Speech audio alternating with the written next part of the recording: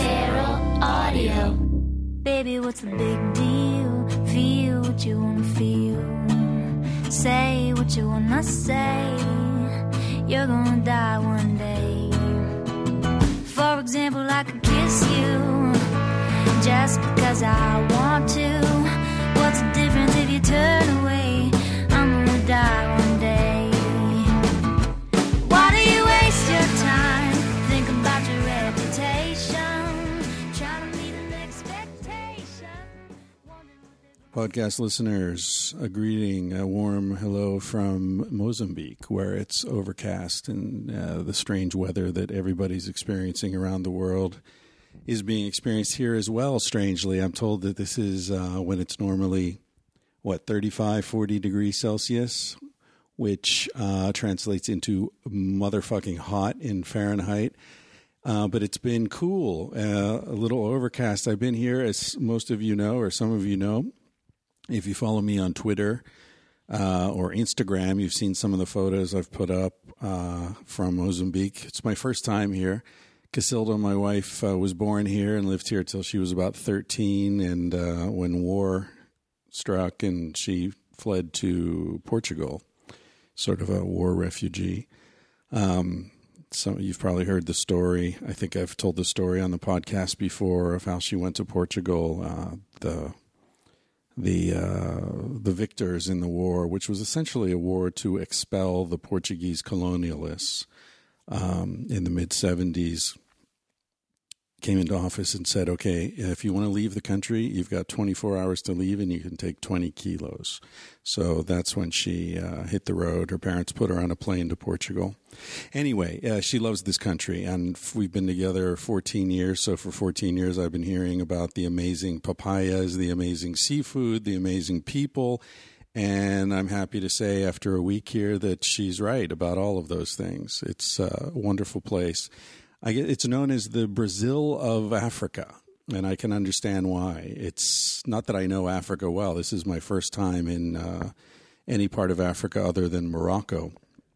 But seems to be a place full of happiness and fresh fruit and good seafood and music and people dancing and having a good time. Now, of course, my vision of this has been very skewed by the fact that I've been attending an extended wedding celebration here. Casilda's daughter, Joanna, is marrying a guy who I'm about to interview. I'll introduce him to you in just a second. And so we've been having sort of a semi-traditional African wedding celebration, which went officially for 3 days. And 3 long days of parties and speeches and lots of food. And so anyway, that's been my window into Mozambican life. Admittedly, probably not the most anthropologically accurate, but it's been a good time. And we're going this weekend. We're going to go to Kruger Park in South Africa, where I'll get a little bit of that sort of typical tourist experience, see some rhinos and elephants and so on. And then we're going to go up the coast to a place called Shashai, I believe. So I'll get to see, get out of the city. We're in Maputo now, which is the capital.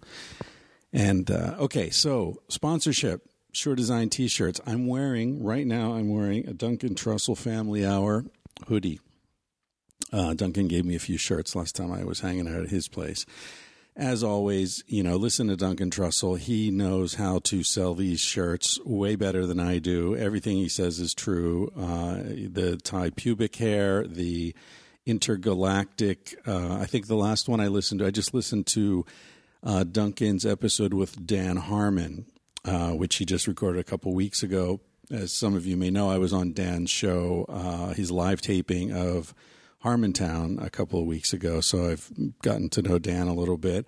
I was listening to Duncan's very funny, Duncan is simultaneously profound and hilarious, which is a tough trick to pull off, but he does it week after week. Anyway, he was saying something about you put on a Sure Design T-shirt and every one of your pores has an orgasm and spews forth multicolored cosmic jism, and I mean, I can't do it justice. So listen to Duncan. He'll tell you why you should buy Sure Design t-shirts. Honestly, doesn't matter. You can buy them from my site. You can buy them from Duncan's site. You can go straight to SureDesignT-shirts.com, buy them from them. If you enter Tangent, Tangent, you'll get 10% off. If you enter Duncan Trussell, you'll get 10% off. Probably if you just go to their site and say, hey, I can't remember the code, but I listened to Duncan and Chris, you'll get 10% off. Bennett will know who you are. So I've got 2 designs on my site, the Sex at Dawn shirt, which is based on one of the naked reader photos that we got, one of many, and a beautiful mandala designed by Levi Greenacres. You can see more of his work at levigreenacres.com. He's an illustrator, bookmaker, tattoo artist. Word has it he's a great cook as well, though I haven't tasted his funky beans yet. But when we get to Portland, I hope to. And what's the other one? Oh, the new ones, the Tangentially Speaking shirts. We've got shirts, hoodies, and so on. So go to chrisryanphd.com. Go to Tangentially Speaking. You'll see the store. The other thing you'll see is a bonobo and his balls. If you click on his balls, that'll take you to Amazon. And anything you buy at Amazon, we get a cut. So that's a great way of supporting the podcast. If you want to support us, that's a cool way to do it. If you're going to buy something at Amazon and you don't have any extra cash to send our way, we appreciate that. While we're talking about this kind of stuff, I wanted to shout out a couple of people who wrote in this week. Not everybody. I get lots of wonderful emails from folks, some of whom probably don't want to hear their names mentioned on the podcast. Understandably, I get some very intimate emails from people, which is simultaneously very gratifying that people trust me to tell me these deep, dark secrets. Sometimes not dark, but always deep. But it's also a little frustrating because I don't know what to tell people. I'm not much of an advice giver. So, what I do find though is that the answer to your question is often contained in the identity of the people you turn to for help. You know what I'm saying? So if you're writing to me or Dan Savage asking what you should do, then you kind of already know what you should do because you're asking me, right? If you were asking your priest, then that might be a different thing. Or you're asking your mother, that she's going to give you different advice than I would probably. So think about who it is that you're motivated to reach out to, and therein probably lies the wisdom you're looking for. Anyway, Thomas Moreau, he wrote a really cool email. He drives a FedEx truck out of Moab, and he drives through the desert a lot and listens to the podcast. And I just thought it was really cool to think of him cruising through the desert. And funnily enough, the same day his email came in, I got an email from someone in Finland saying that she listens to the podcast and it keeps her awake as she commutes to work through the, endless Finnish dark winter. So we got the two extremes there. We got a guy driving a truck through hot Utah desert and a woman in Finland, through freezing, cold, endless night. Both of whom somehow my voice is reaching, which I still find bloody amazing. It's incredible. Anyway, thanks, Thomas, for your email.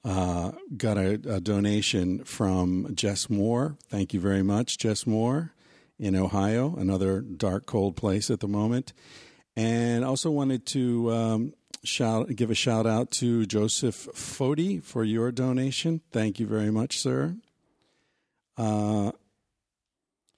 And last but certainly not least, Nolan Stokes. Nolan and I have been corresponding for a while by email. Having a very nice conversation. He told me a wonderful story about how he and his son, who's, I don't remember how old, 12, his son's 12, had a really cool conversation that sort of started around talking about prehistory and human evolution and all this kind of stuff. So it's really gratifying to see this sort of intergenerational conversation happening based on this information. Anyway, Nolan made an extremely, extremely generous donation to the podcast, and thank you very much. But it doesn't matter how much you donate. It's all equally gratifying and frankly quite moving that people take time and throw in whatever they can afford into the tip jar. I really appreciate it, because I'm just doing this because I enjoy it, and I need an excuse to talk to interesting people. Who else? What was the other? SF Bags. Right. SF Bags for your whatever. They've got like just really cool bags for, to take shopping. You want a bag so you're not using plastic bags. Keep it in the back of the car. They've got those. Pricey, $150 or something, but it's the kind of thing you'll be using for the rest of your life. I got a shoulder bag, a computer shoulder bag I gave to my brother-in-law a couple of years ago. I saw it last week. It looks like the day I bought it. Their materials are incredible. The designs are beautiful. Fantastic stuff. So check them out, sfbags.com. If you just say Chris Ryan, I listen to the Chris Ryan podcast, Tangentially Speaking, I'm pretty sure there's a discount in there for you. I don't know what it is. I've been on the road and we haven't worked out the details, but I'm just sort of throwing out these announcements on spec, and eventually we'll work out the details. So if you want to order something before Christmas, make sure in the note you say, I was sent here by the Tangentially Speaking podcast, and they'll probably give you 5 or 10% off. I'll write to them after I record this, and we'll figure that out for the next one. Okay. This week, we're just going to do a more or less live podcast. We're going to record this, and I'm going to put it up, and then we're going to go have a coffee. So excuse me if it's a little rough around the edges, but I figure the immediacy of it will make up for that. I've been hanging out with Ugo Shishava, who my stepdaughter has just married, and he's a very interesting guy, and I thought it might be fun to interview him, introduce him to you, and sort of send you a dispatch from out here on the road. Since so many of these recordings I record when I'm traveling around, when I'm in New York or whatever, and then they sit in the can for 3, 4, 5 months before I get a chance to put them up. So I thought, let's do something more immediate. So it's sort of a Saturday Night Live type thing here.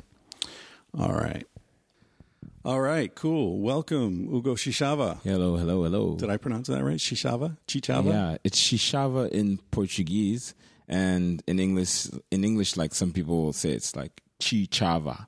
Yeah, Chichava. because it's spelled Chichava. CH. Yeah. Are you from Japan? No. You don't look Chichava. Japanese. Anyways. So you and I just met like a week ago, Yeah. right? Today's Monday? Yeah, today's Tuesday. So, but it's kind of yeah. weird that like I'm meeting my wife's like mom and stepdad like a week before I marry her. So it's like, if you guys like didn't like me, then We'd be screwed, yeah. Yeah, you guys would be screwed. Yeah, and I, since I don't speak Portuguese, I didn't even understand the part where they said if anyone's got a problem with this, it's like, could you do all that in English, please? Yeah, because that did happen, but like there was just silence. Thank God. I know. I'd love to see that happen. Like somebody actually, like not in a movie, in real life. Yeah, say, in real life. Yeah, That's never happened. Yeah, I would love to be at a wedding where that actually happens. Yeah. Like, where do you go from there? Exactly. What happens? Is there like a committee that listens to the complaint? Or do they just come and beat you up? Or Exactly. Like a couple bouncers just come and remove you, pull you out. Yeah. No, well, that's not a problem. Casilda and I both are very happy to see Joanna. Yeah, and I joining mean, you. it's great meeting you because Joanna talks like she puts me on all of your podcasts. I mean, the book, and I mean, it's to meet you like in person, And I have a lot of friends that are like, "Yeah, I listen to his podcast," and it's like, "Whoa, wait, I've seen this book." I read the book too, and it's like, yeah, it's Christopher Ryan. He's, at the time, my fiance, now my wife, stepfather. They're like, no way. It's like, and now I'm actually here, like having an interview with you. Yeah. Yeah, it's pretty weird. I mean, it's weird for me to be in Mozambique, South Africa, and meet people at your wedding who say, "Oh yeah, I listened to your podcast." I mean, I'm kind of used to the book, like having gone out into the world, and it has its own life. And I'll sometimes see someone reading it on a bus or on an airplane or in the airport or something, which is really cool. Or like that photo of Sting in Rolling Stone reading our book. Like, holy shit, that's great. But the podcast still, I don't know why, but the podcast still surprises me a lot more. I mean, maybe because it's newer, or it's not discussed in major media. So the only way it really gets out is word of mouth. I guess it's a different kind of, which is great.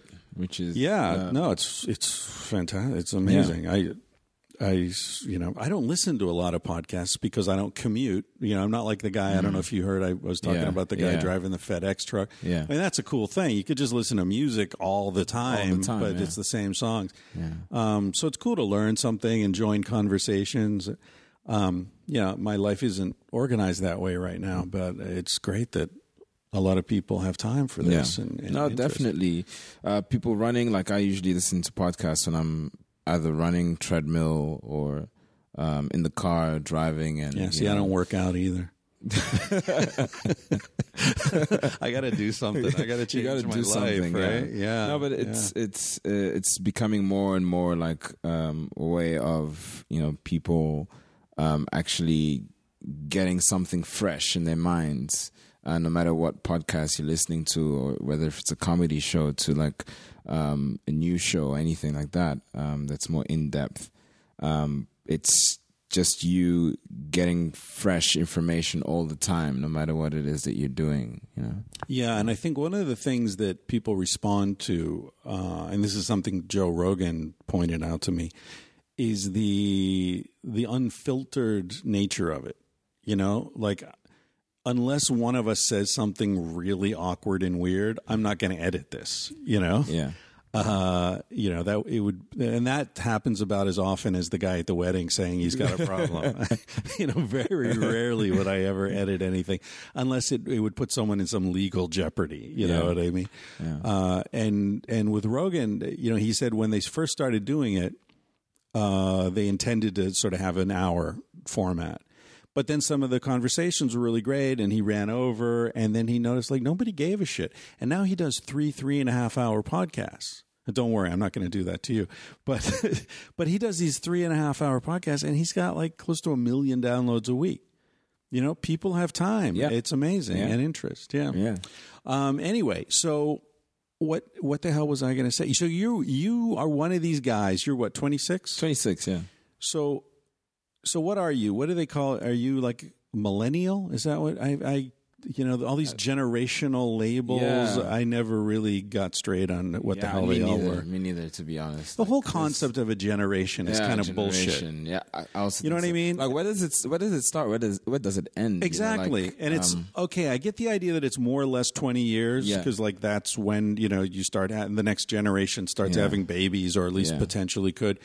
But which 20 years? We're not like lemmings that only mate seasonally or something. Where do you draw the line? When do you put one generation in one box and the other generation in the other pile? Like, yeah, I mean, it all started after World War II, I think, right? Because the baby boom was when all these dudes came back from the war. Yeah.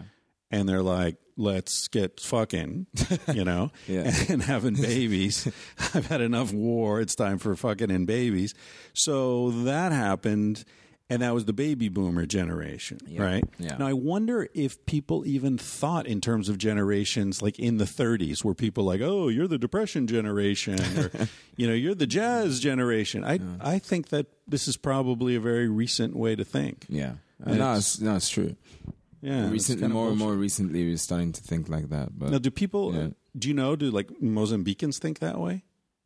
Are there generational things? Yeah, well, not 100% sure. But if I look at it this way, whereas a lot of friends that I grew up with, up to where we are now, it's what's happening in our lives is similar. Done with college, right? Either getting married or.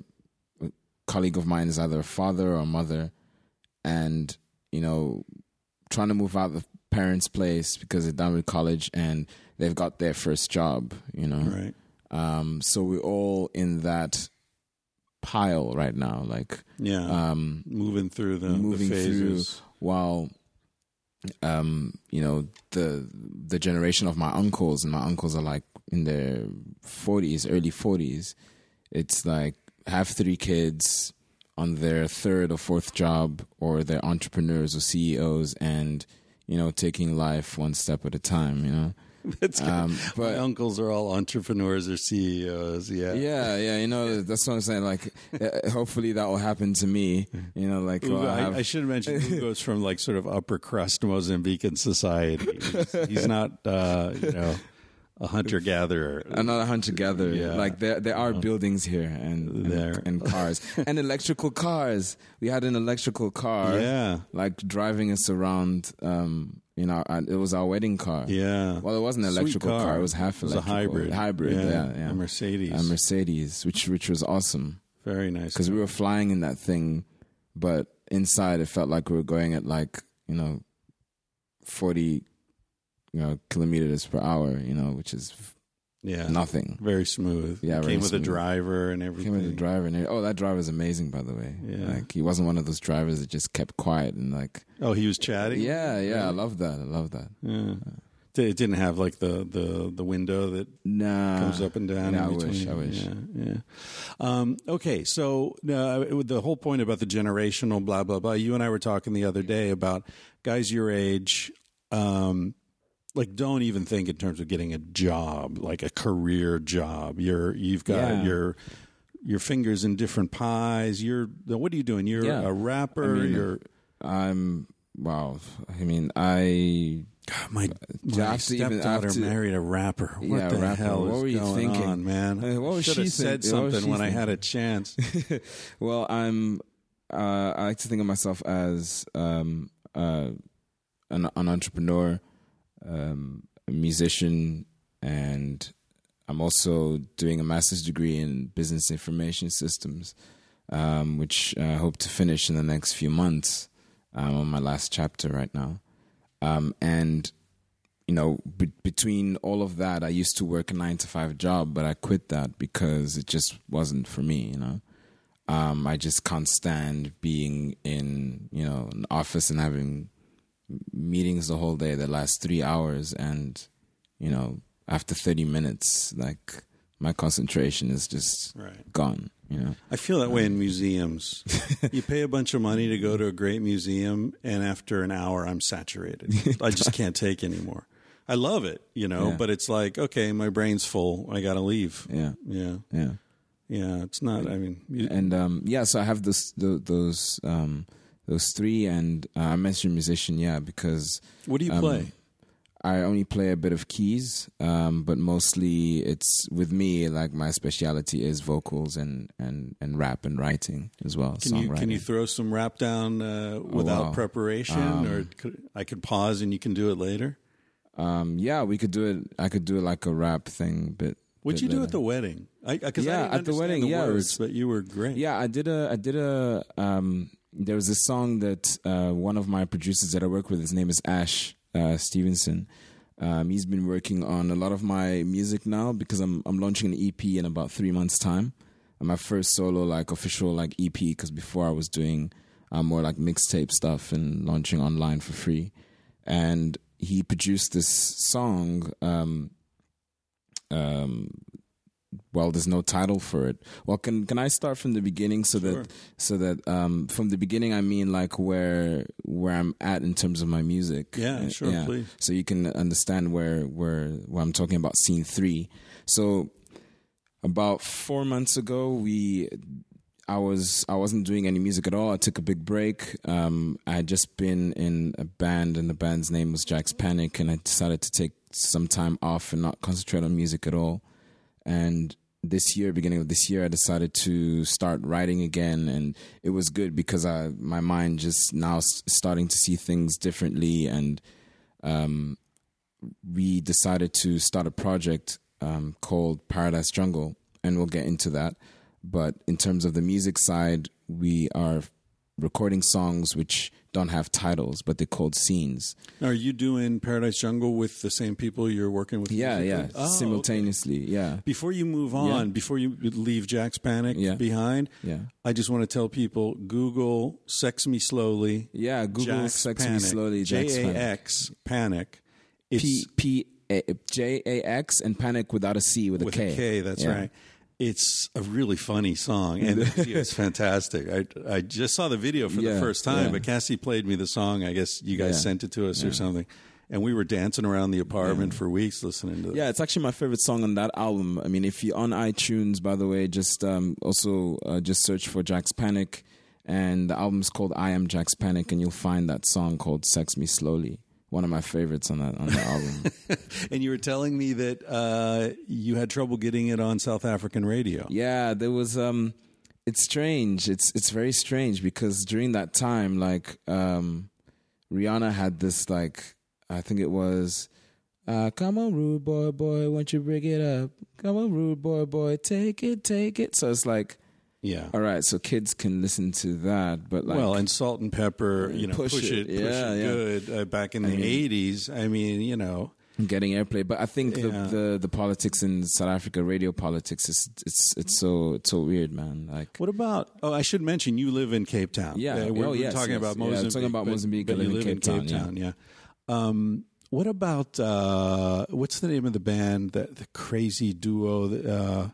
Deonfort? Yeah, Deonfort. Yeah. I mean, they're wild. They're wild, but they're awesome, man. I'm a huge fan of that one. What's the big hit? They've got lots. Well, they had Enter the Ninja. That was on their first album, but now they had I think You Freaky. I think that was funny. There's the other one. What's where her brother? She's seeing a boyfriend. Oh, yeah. And the brother's trying to kill him. Baby on Fire. Baby on Fire.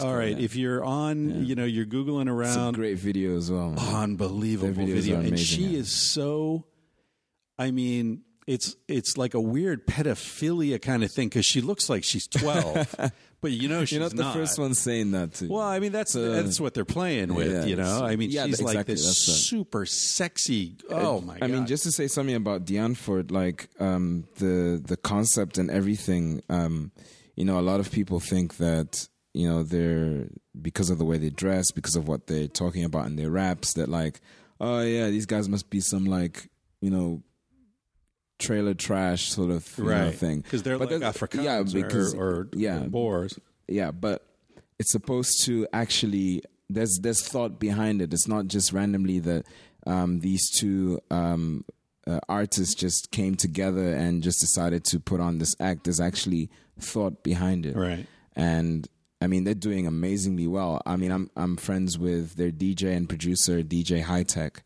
and I mean, he's told myself and my other buddy Kyle Campbell, who's also a songwriter, about like the experiences that they've had and he's had with them, like touring all over the world, and they love them there, they love Deonfort more overseas than actually in South Africa. Oh, really? It's crazy. Do they have trouble, like Baby's on Fire? Did they? Because there's a lot of motherfucker in that song. Yeah, I think I've actually never heard it on radio, but I think it does get radio airplay. But obviously, it has to be the edited, clean cut version. Yeah, that sort of thing. Yeah, pretty. Anyway, really compelling stuff. I don't know. I don't know anything about them personally. Although I saw an interview that went horribly wrong. It was like a BBC interview where, and Did again, they walk out? Yeah, they walked out on it. Yeah, they're pretty. You never know. I mean, you're behind the scenes, so you have more insight into this. But I see someone like Tom Waits is. No.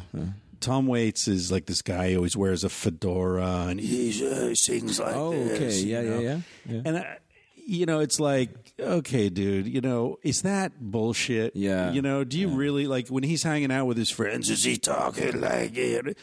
I don't know, true. how much of it's an act, or Bob Dylan, it was an act, he decided to be this like folk singer, hippie guru thing. Yeah. He was a Jewish guy from Minnesota. Yeah. He wasn't like New Yorker. Yeah, you do get that. But from where I respect artists like that is that it's a character, you know. Well, that's the thing. It's not bullshit. It's exactly art. it's art. It's a character, and that's the same way I feel about Dion Ford and Ninja, who's the main guy, the rapper. That's the way I feel about him, is that he has, where I take my hat off to respect, because he has developed this character that's who he is, you know. It's not like one day he'll like switch off and be like, you know, and start talking with like, you know, exquisite accent and like all of that, you know. But he actually is the way he is in his raps, you know. You know, it might not have been like that like 10 years ago, but now it's like that's the character and that's who I am. Right. You know, and he's stuck with it. Yeah.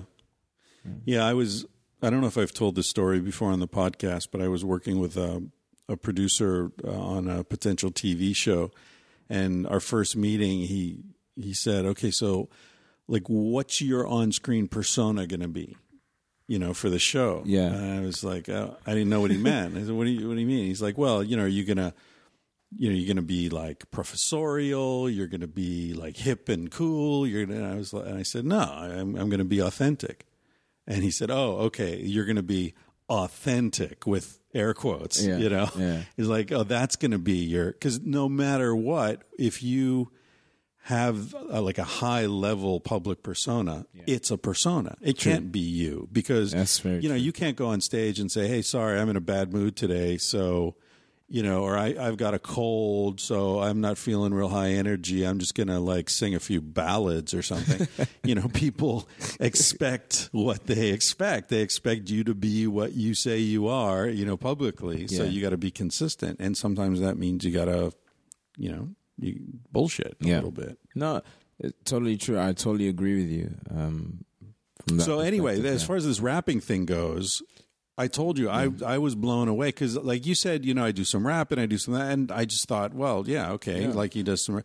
I didn't know you like had been on tour and had like big hits in South Africa, and you know, I mean, with I hope you didn't feel insulted by that. By the way, I was so surprised. Not at all. It's great for me. I think that with Jack's Panic, we did a lot of shows, especially in 2011. We were just touring all the time. I mean, we toured with Sean Kingston when he was in South Africa, David Guetta, Akon when they were in South Africa, and we also performed at Opikopi, which is the biggest music festival in South Africa. Is that where you had 12,000 people? Yeah, we had around. Yeah, it was crazy, man. But like, what I remember about that concert was that.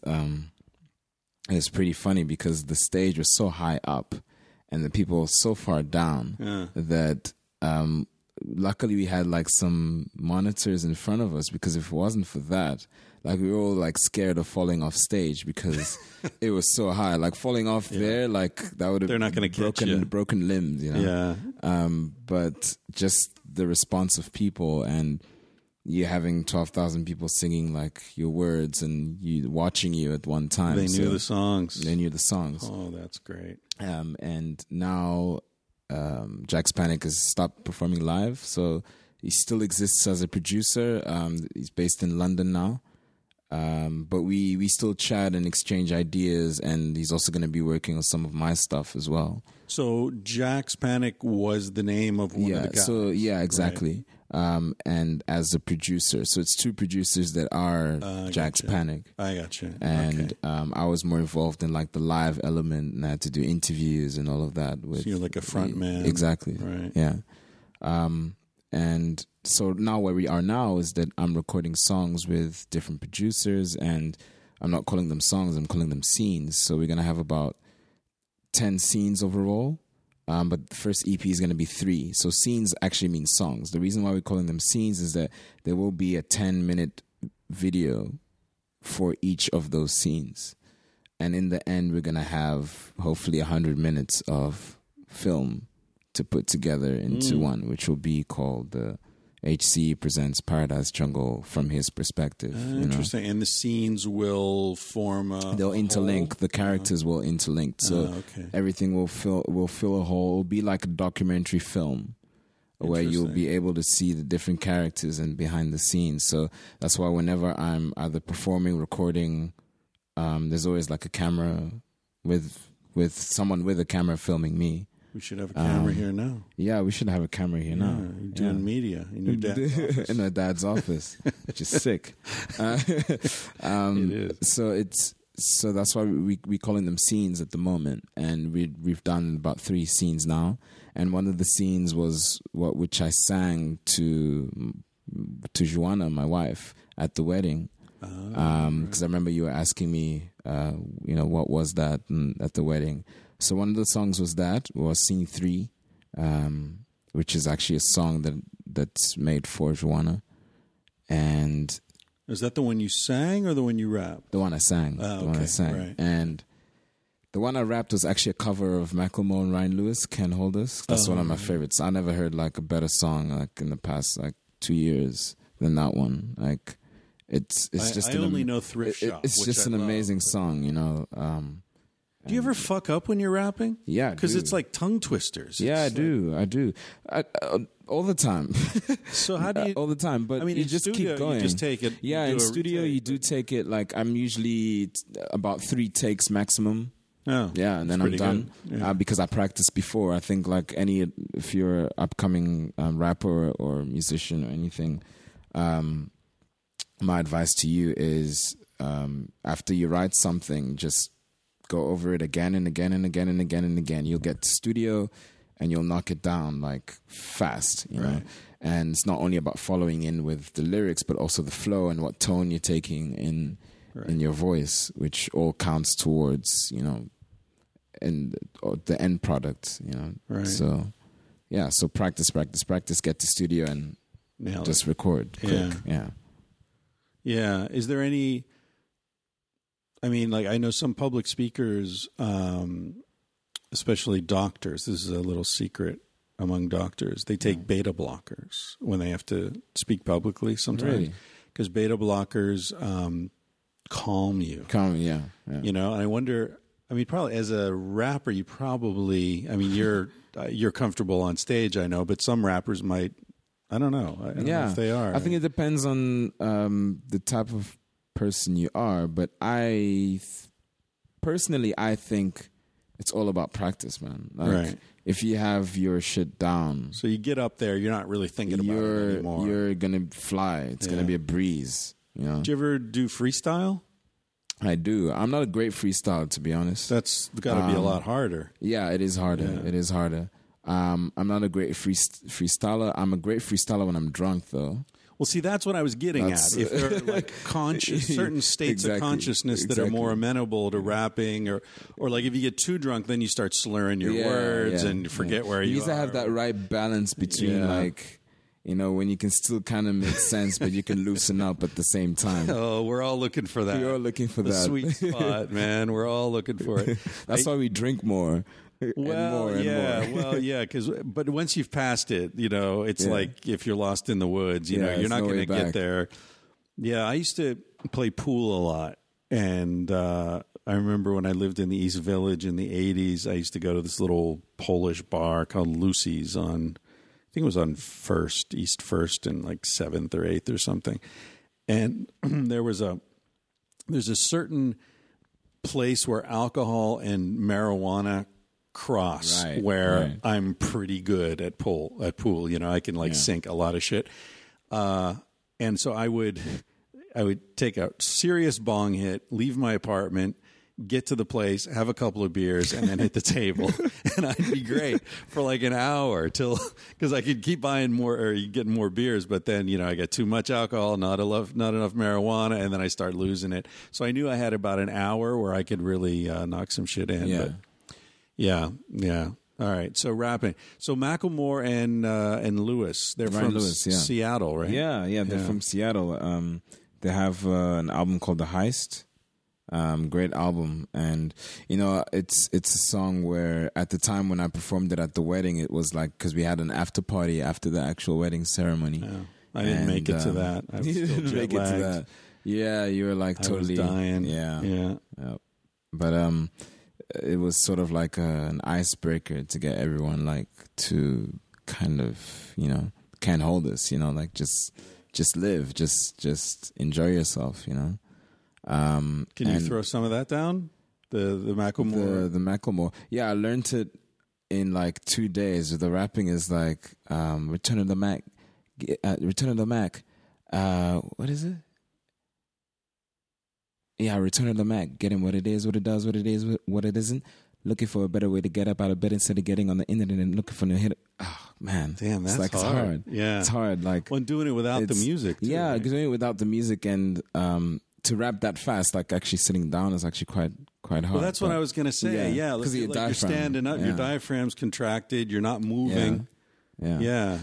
But interesting. That's sort of I have a lot of influence in grime, which is sort of like the UK mixture between like garage and hip hop, and sort of like it's so trendy now that how much grime has come, and now it's being commercialized a lot over the past 5-6 years by a lot of artists like Kano and Skepta and Wiley, the list goes on, but that's like sort of like the UK scene, and that's always fascinated me.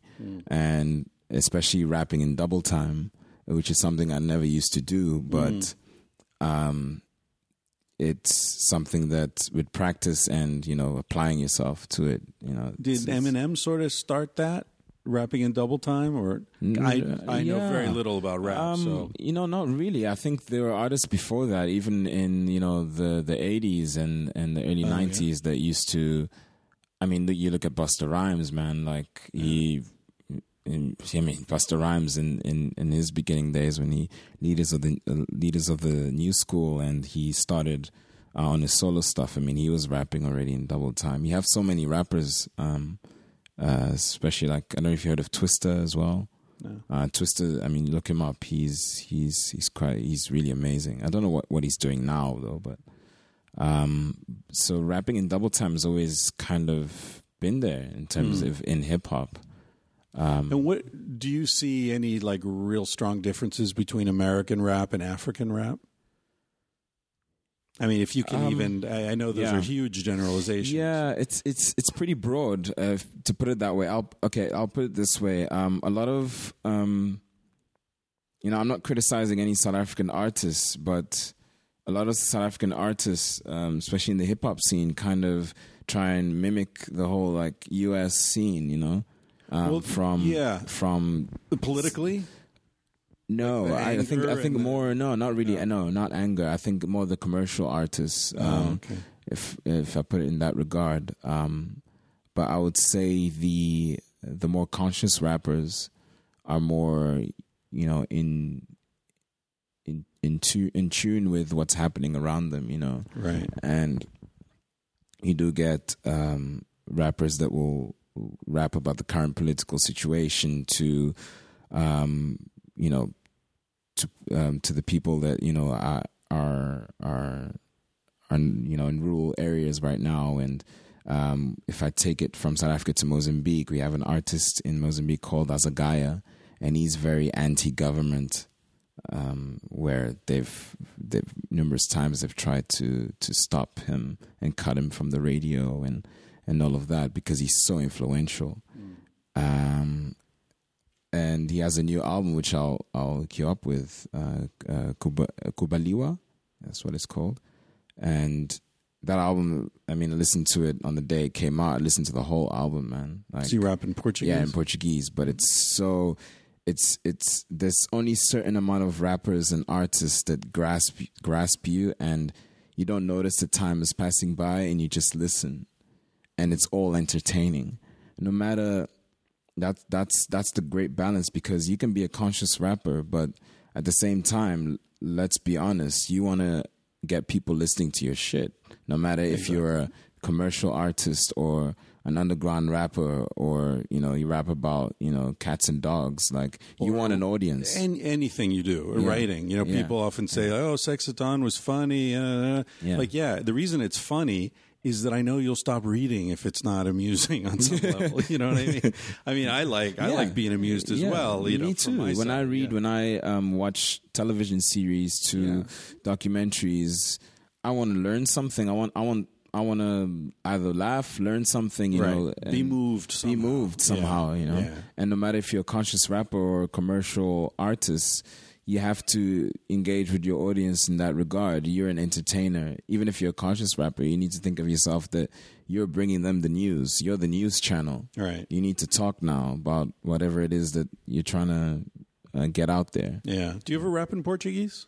Not really. Sometimes I mix the two, like Portuguese and English. Right. Because I imagine some languages, certainly in poetry, some languages lend themselves to poetry a lot more than others. Yeah. You know, like rhyme structure and ease. Like English is a particularly malleable language. Yeah. You can move shit around and you can make up words really easily. Whereas in Spanish, for example, that's really hard to do. Yeah. I don't, as I said, I'm no expert, but I only know, you know, one or two Spanish language rappers who I enjoy listening to that don't sound the same. You know, like Orishas that we were talking about the other night. These Cuban guys, they're great. So we were talking about politics and like bringing the news. Yeah. We're at a pretty momentous day. Today's the memorial for Nelson Mandela. Just to give a story about Nelson Mandela. You've met him. I met Nelson Mandela when I was 11 years old in 1997. And what's funny, because his grandson, Graça Machel, was also married to Samora Machel, Samora Machel's wife. Samora Machel was Mozambique's first president. He passed away years ago. And she got remarried and she married Nelson Mandela. And so my best friend, one of my best friends, is her grandson. So he's Nelson Mandela's grandson. Who I met at your wedding. Exactly. Yeah. And we've been friends since we were like 6 years old, you know, because we were living in the UK. He was living in London. I was living in Swansea with my family, Swansea in Wales. And he called me once. I remember still in 1997. He called my mom, and my mom was like, "Yeah, get ready. Your friend is taking you to meet Nelson Mandela." I'm like, "Wow!" Like this was in England. No. This was here. Oh, you're back down. Yeah, here. Back here, and this is 1997. How old? So 97. You were what? I was 11 years old. Yeah. Yeah. Punk. You young I still have that picture, by the way. You were 11. I have that picture, by the way, and you can post it up so your listeners can actually see the photo. Yeah, let's do that. It's the photo of it's Sam Omanchi, as we call him, on the left. Nelson Mandela's in the middle, and I'm on the right side with my trademark smile, you know, with my big head and that.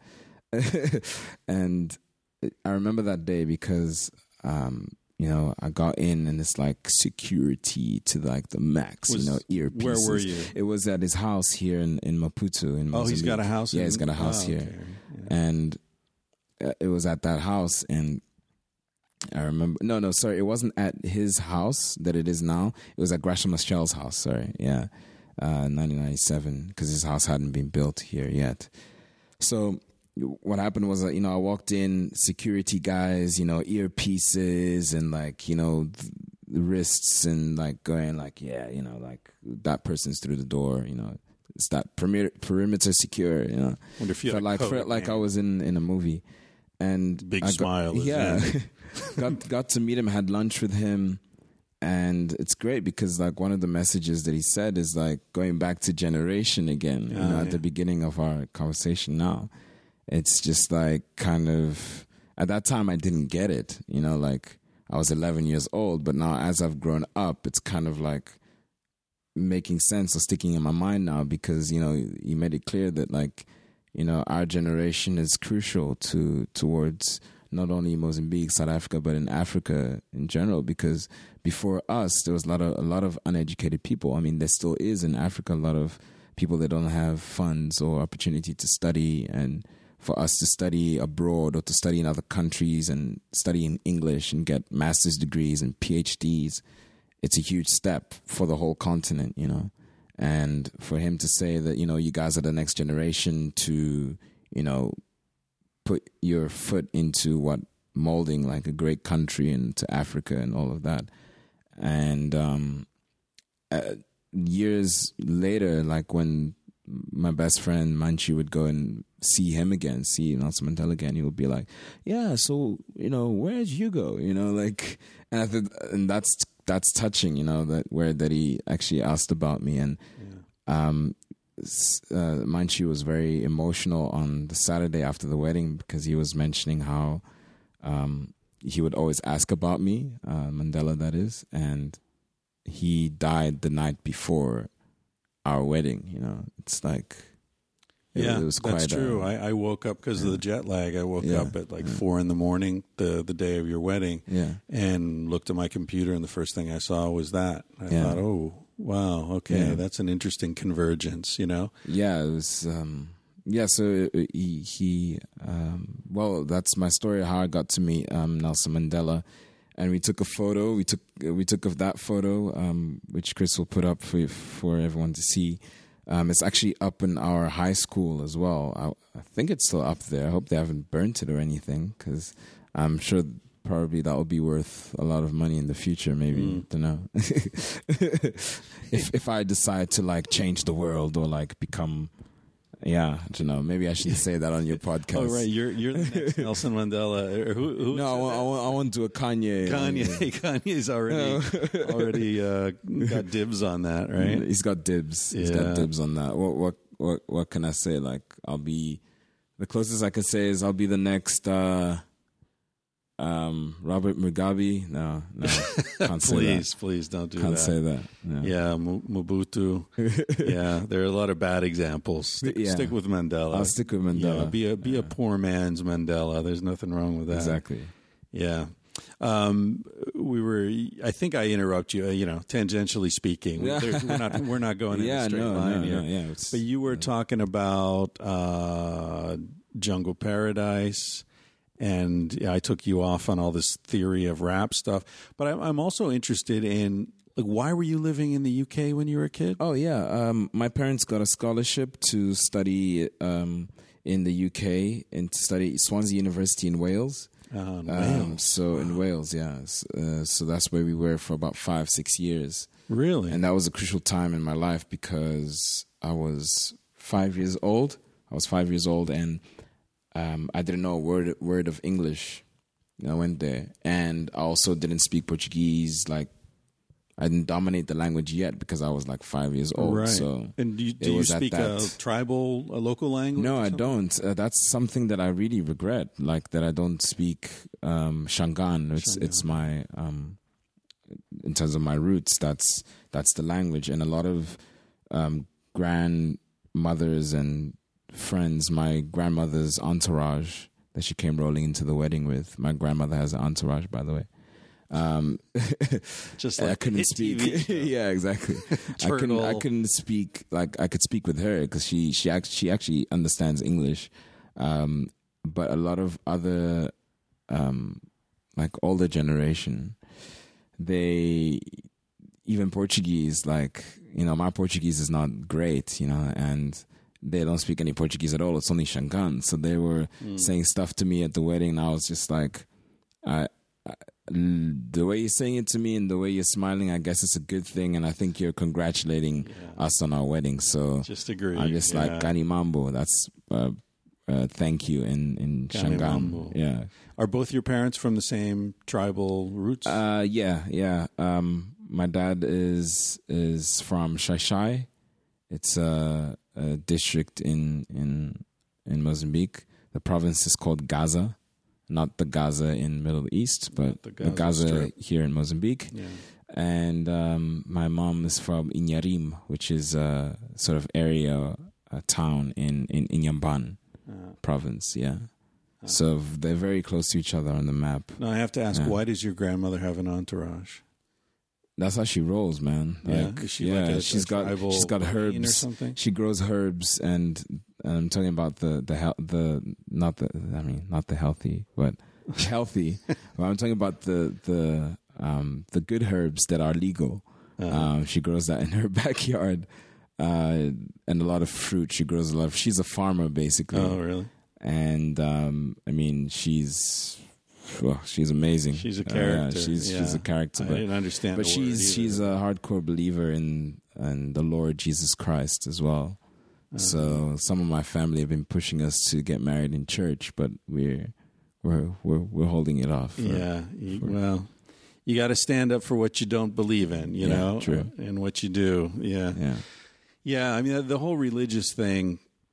I interviewed a guy 2 or 3 episodes back who's a magician, and he's what he would, I think, he'd describe himself as a severe skeptic. Yeah.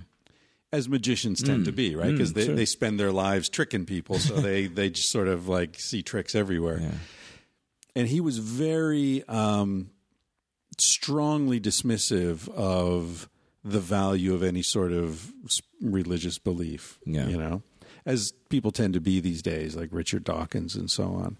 But I've been thinking, you know, in this book I'm working on, I'm trying to thread this needle because, you know, clearly, from my perspective, organized religions have been corrupted and sort of devolved into power tripping way to get money out of people and play games with them and abuse them and all that. But, you know, and the stories in the Bible or the Quran or whatever text, you know, the Book of Mormon or whatever, they're just stories.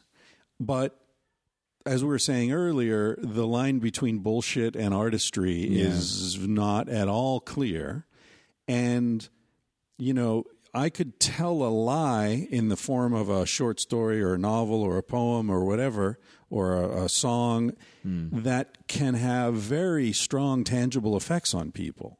Right? True. And it's like the placebo, you know, if you give someone I remember when I was in high school, we told some kid, I don't remember what the hell it was, like if he smoked oregano, he'd get high. And he went home and smoked oregano and then was like up all night mowing the lawn, you know?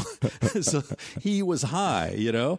Now you could say that was bullshit. It's not real, but the effects are real. So if you say, well, you know, as a skeptic would say, well, there is no God. It's clear there is no God. And I can say, okay, that I understand. But people who think there is have tangible experiences that are different from what you or I have. Yeah, true. So that's like saying, you know, I can't see wind. And I say, yeah, but look what it's doing to the tree. You know, if it's bending the tree, the fact that you don't see it doesn't mean it's not there because you can see the effects.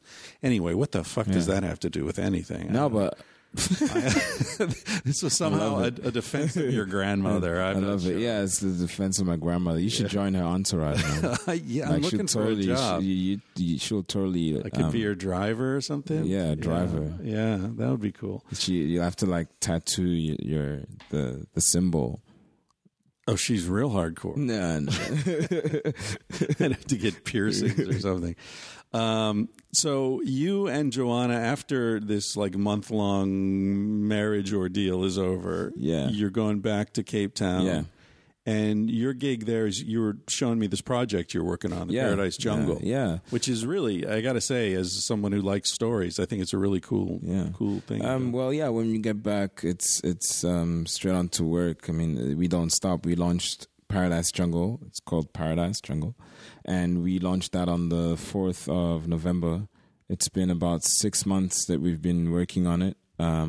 Just to explain what Paradise Jungle is about, it sort of plays with the whole yin-yang where you're black and white, you know, no matter what it is that you're in, you know, you live with both. You know, you're in, you know, if you think you're in paradise, you know, you're some people think they're in paradise and they've been through the jungle, they've been through the struggle in order to be where they are, to know about themselves and their life, to people that are in the jungle looking for paradise, and people like me who are in both, you know, and we're happy with that, you know, and it's kind of, the whole concept is storytelling. We want, right now we're just interviewing local Cape Townians in South Africa, and it's about knowing their fears and knowing, you know, what are they most proud of, their role model, to when have they explored their edge, you know, when have they been pushed to the limit. And we don't like to call them interviews with people, we like to call them stories with people, because when we are there and we're talking with you, it's a conversation, just like we're having now. It's a conversation anything you want to say, just, say it. Any story you want to tell, even if it's not your own story, but you think that it's relevant to what it is, the message you're trying to put out there to the rest of the world. And, we started that about 6 months ago, and we have like some amazing people on there that have really touched me as a person in terms of what they've been through. Can people search names on the site, or is it all by images? You can search names on the site. You can also, if you go to www.paradisejungle.co.za, Z meaning Z for you Americans. ZA. ZA. Sorry, ZA for America. ZA for America. Yeah.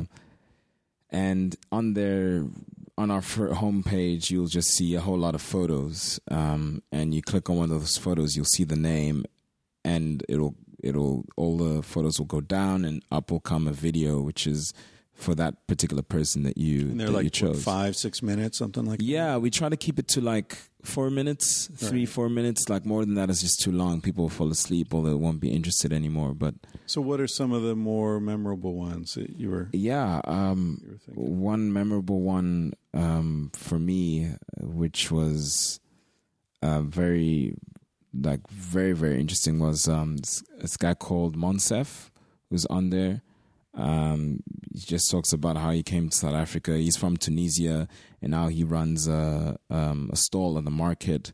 And it's just a story about how he's admired his dad and what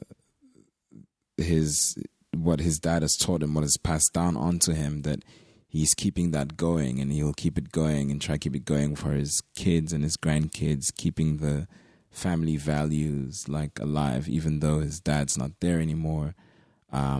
It's exactly what we want. That initially, when we started doing this project, that's what we want. We want people, think of it as a time capsule, that in 10, 15 years, if someone now is talking about their daughter that was just born in 16 years, that daughter or son can actually watch it and go even if they're alive or not, they can watch it and go wow, it's great that, mom or dad has said something like that.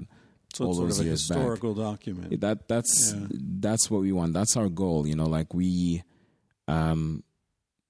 a lot of things on the internet that I feel, myself and my business partner, who's Rian Fari, a lot of stuff online that is just, we see ourselves as an entertainment channel. We're not there to judge anyone or anything like that. No. But again, we do obviously have, sort of committee that kind of goes we've done tons of stories, but not all of them are going to make it to the website because, you have to see also what is relevant in terms of what are people saying, because someone could be saying stuff. We've interviewed a drunk guy before, but we can't use that, it defeats the purpose of what we're trying to do. Right. We're learning as we're going. There have been mistakes, there have been things that we didn't know about that we know now, and things that we don't know now that we will in a month's time. But overall, it's just been really amazing, and especially the feedback we're getting from people, not only in Cape Town, but in Joburg and Durban and Africa. And we're getting quite a lot of Brazilian people watching it, which is interesting. Really? That's cool. Because we have subtitles as well. Right. That's the other thing. In our videos, we have subtitles, which also helps locals as well, because we're so used to listening to an American accent or British accent on TV that not many people are used to hearing a South African accents. So we've put subtitles on there as well, just to guide the viewer along as well. And because the interviews are all in English. Yeah, they're all in English. There are some in Afrikaans we have now. But we're getting more people to work with us because we want to go more into rural areas and get some stories there. Yeah, good. So we'll need translators and that as well to help us with that. So if you're a translator out there that knows South African traditional languages, please contact me. We're in need. So we want to get those kind of stories because that would be interesting. Do you have a personal webpage? Myself? No, I actually don't. What the hell, man? Yeah, I use LinkedIn. Your generation is just so fucking lazy. Yeah. No, it's funny. Like I have everything. I have Twitter. I have LinkedIn. I have Facebook. I have. You know what I do? Base. You know what I do? Whenever there's like a new technology or something new, I always go and register like my name on it. I don't use it, but I just register on it because you just never know when it's going to be the next big thing. And then you go and sign up on it, and then you have to become like Hugo Chichava 1, Hugo Chichava 1987. Well, that's why I'm Chris Ryan PhD, right? Yeah. Because Chris Ryan's gone, Christopher Ryan's gone, C. Patrick Ryan's gone. Like they're all gone. So I just can't. Oh, Chris Ryan PhD. Why not? Yeah, okay.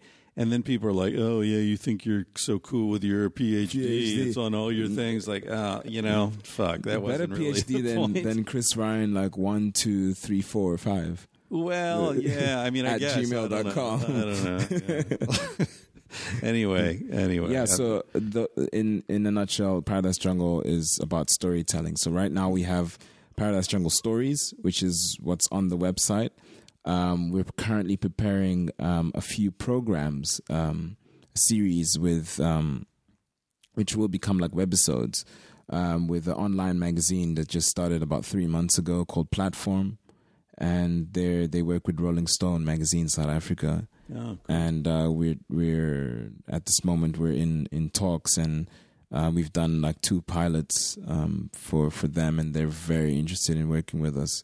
Because, like I said, we're an entertainment channel. What we want to do is create content about people that is not on the internet. You know, like on the internet, I get an interview of, for example, like Diane Fort. Okay, great. I get an interview of so and so, that person. Okay, great. But like, what we want with our stories is we want great people like that to actually tell us a story and have a conversation with us, which is exactly what we do for ordinary people. But we also want to get like celebrities or people in communities that are quite influential in communities to actually, you know, chat to us and tell us how they have struggled and how they have overcome that. So again, if you're that 14-year-old kid in your bedroom and, you know, you're watching, you know, this guitarist that you really like that's kind of telling how he's gone through the struggle, how that will inspire that person to grow as well, to keep going at it in whatever profession that might be. Have you heard of the It Gets Better project? No, I about that? No. It's Dan Savage. Who yeah. Dan Savage. Yeah. He and his husband started this thing. You reminded me of it, talking about the 14-year-old kid in the bedroom and get inspired and keep going and all that. Because this was inspired by teenage kids who were killing themselves, who were LGBT, you know, gay or bi or whatever, and. Yeah, because they're stuck in some little bullshit town somewhere. Their parents, they can't come out to their parents. They'll get kicked out of the house. They're getting bullied. They're getting bullied. Yeah. They're getting harassed, and it just seems hopeless. And so they made this video for these kids, because Dan was saying to Terry, his husband, like, you know, I get invited to all these universities, but by the time they're in university, they're already cool because there's like a, you know, gay alliance on campus, and you find your people. But I never get invited to speak at high schools because Dan's like, I don't know if you've ever heard him talk, but he's like completely uncensored. He's fantastic. And Terry's like, well, just make a YouTube video. Just go straight to them. You don't need to get invited to their school. So they made this video just talking about when they were kids, what they went through, all the hassles they got, all the, you know, the difficulty of coming out to their parents and so on. And they put it online, and within a couple of weeks, there were thousands of videos people had uploaded, including like Hillary Clinton and Obama and, you know, all these musicians, and like it really went viral and saved who knows how many lives, you know? So I think you're right. There's a lot of power in the immediacy of the internet. You know, that you can the internet. And I mean, in South Africa, people. it's growing every year in terms of it's still kind of new, right? It's still working. I mean, exactly. So we are getting some viewers and people liking our page. We're at 1,645. I mean, in a month so far, and we haven't done any PR at all. Right. Not yet. We're only going to do that from next year, but we wanted to get going already, you know, because we have tons of stories that need to get out there. Yeah. And what's funny is that the people that are telling us these stories and are that are being filmed, they actually are asking us, like, when is mine going up? That sort of thing. And I think that's amazing that we're getting that feedback from them themselves, and they're also ambassadors for our brand because they also spread it out to their friends and to their friends and to their friends. Like, hey, these guys spoke to me or interviewed me, and here's the link. Here I am, and then that's starting to spread. So we're starting to get a lot of more people looking at our website and following us on Twitter and Facebook, just like that, through word of mouth, through internet, and just forwarding or sharing our videos. Well, let's go check it out, folks. Let's boost those numbers, right? Yes, please. So paradisejungle.co.za. ZA, yeah. ZA. I'm still not used to that. So used to ZA. ZA, yeah. All right, so let's I know we gotta run, and I want to post this before we leave, but I wanted to ask you, like, let's bring it back. Let's end where we began with your marriage, your wedding. Yeah. Right? And you're talking about how the internet's still kind of new in South Africa. We're talking about Nelson Mandela and so on. You guys have an interracial marriage. Is that an issue in South Africa? Are you anticipating no any sort of weirdness? Well, it's not. It's there is. I think if we go back, man, I don't want to get into like the whole apartheid thing because I mean we all pretty much know what it was, and for a country to experience that, it's not just like click of a finger and that goes away. Sure. I mean, slavery ended over 150 years ago in the U.S. and we're still dealing with it. Yeah, exactly. Of course. So it's a harsh reality, but that's just the way it is, And until you, until you actually know what it is where you are or what it is that you're dealing with, until you know what your surroundings are, I think you'll kind of be uncomfortable. Whereas Joanne and I know like where we live and the people that surround us and all of that. And I think in Cape Town we rarely get like strange looks. But what's funny, it has nothing to do with our interracial relationship. It has to do more with me, because when someone talks to me in a traditional language, South African traditional language, that usually Black Africans speak, and I don't respond back in that language. I'm like, I don't speak. Sorry, I speak English or Portuguese. Yeah. It's like they get offended, and like from there, it's like stern looks, and it's like I can't really help it. Like I can't speak it. I know like the basic words like hi, hello, like thank you, but like a full on conversation like. It's not going to happen because I don't know. Racism works in so many subtle ways. Yeah. I mean, I've traveled in Asia a lot with Casilda, Joanna's mother, who's dark-skinned. And when she's in the sun, she gets really dark. Yeah. And every country we're in, people think she's a local just because she has brown skin. True. So the fact that she's a local to them, traveling with the dorky white dude, means she's a hooker. So like every country we've been to in Asia, and my previous girlfriend Anna was the same, dark skin. We traveled in Asia. Everybody thought she was a hooker too. And in Thailand, it's no problem, because it's kind of accepted in Thailand. But then you get to Vietnam, and people were like punching her. People were attacking her in the street because she was shameful and all that. It's like, wait a minute, the fact that someone looks a certain color doesn't tell you who they are. Like you were saying, I don't know if it was on the podcast or earlier, but you were saying like you were the only black kid in that school. Oh yeah, Wales, right? Growing up in Swansea, I was the only black kid in my whole school, my whole primary school. So they would know when I missed school. It's a pain in the ass for the photographers. Like, now how do I expose this? I always have that with Cassie. I can only see his white teeth. I can't see anything else. Well, with Cassie, it's like if the camera exposes to her, I look like Casper the Friendly Fucking Ghost. And if it exposes to me, you see her eyes and her teeth. It's terrible. It's physics. It's not racism. Yeah, so growing up, I mean, that's how I grew up. But everyone treated me great. Like they were everyone cool. was like, That's I good. felt like Obama, It's now. I only got it now when Obama was president. Everybody wanted I was to the be your president friend, back then, right? Everyone wanted to be my friend. I was the first person they picked on this football team. Well, could you run faster than all of them? That would be Yeah, I actually played as a defender, as a right back. Soccer, by the way, for the Americans. Yeah. but I call it. I got football. Football. Governor,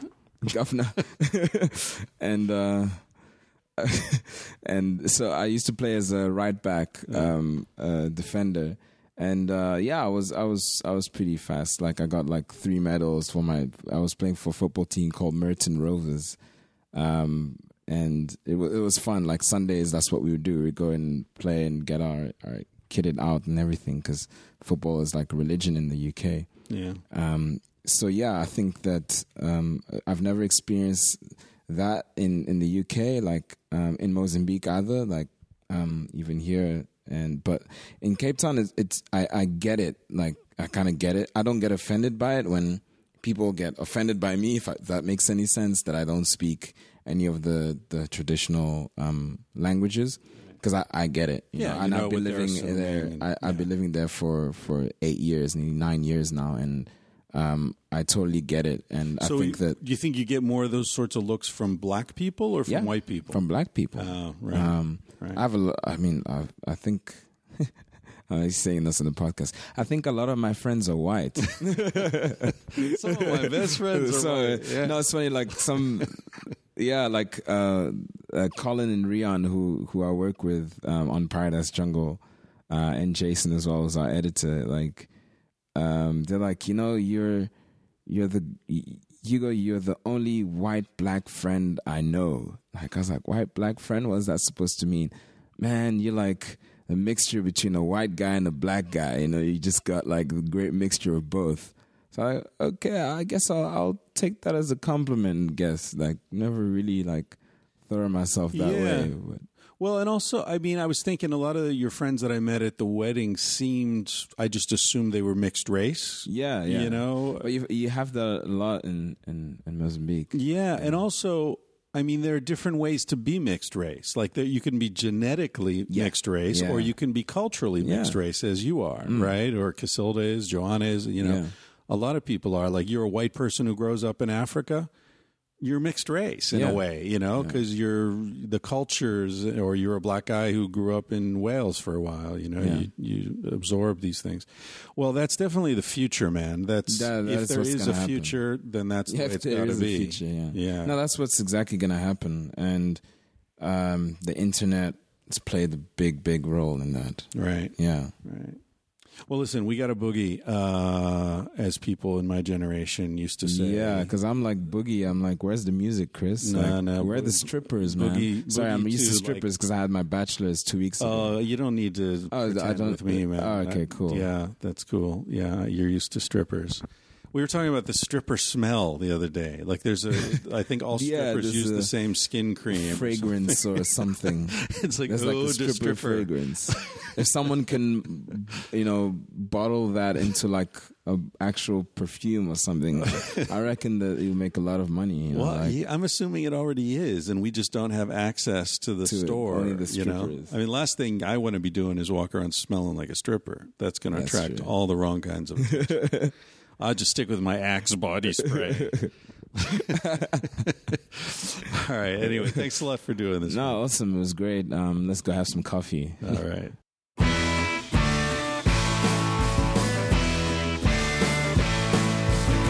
He said, baby, what's the big deal? Feel what you want to feel. Say what you want to say.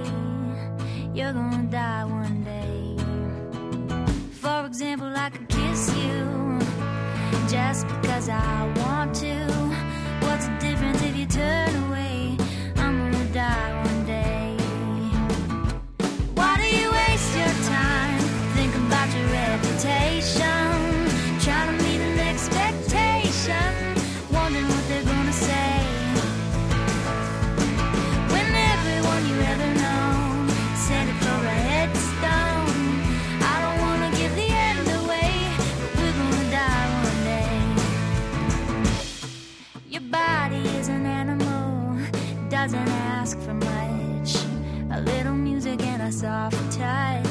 Why don't you let it out to play? Your heart is in a bird cage, singing in your chest. You wanna shut it up or give it a rest. You're gonna die one day. Why do we waste our time thinking about an obligation, running from a confrontation, wondering what we ought to say,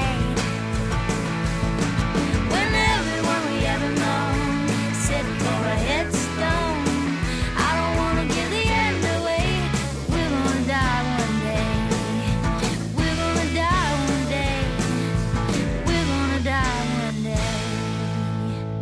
So baby, what's the big deal?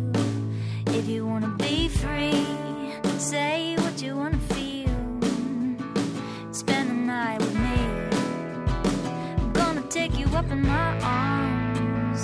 And if we must go down, we'll go singing to the smoke alarms. We'll dance into the ground.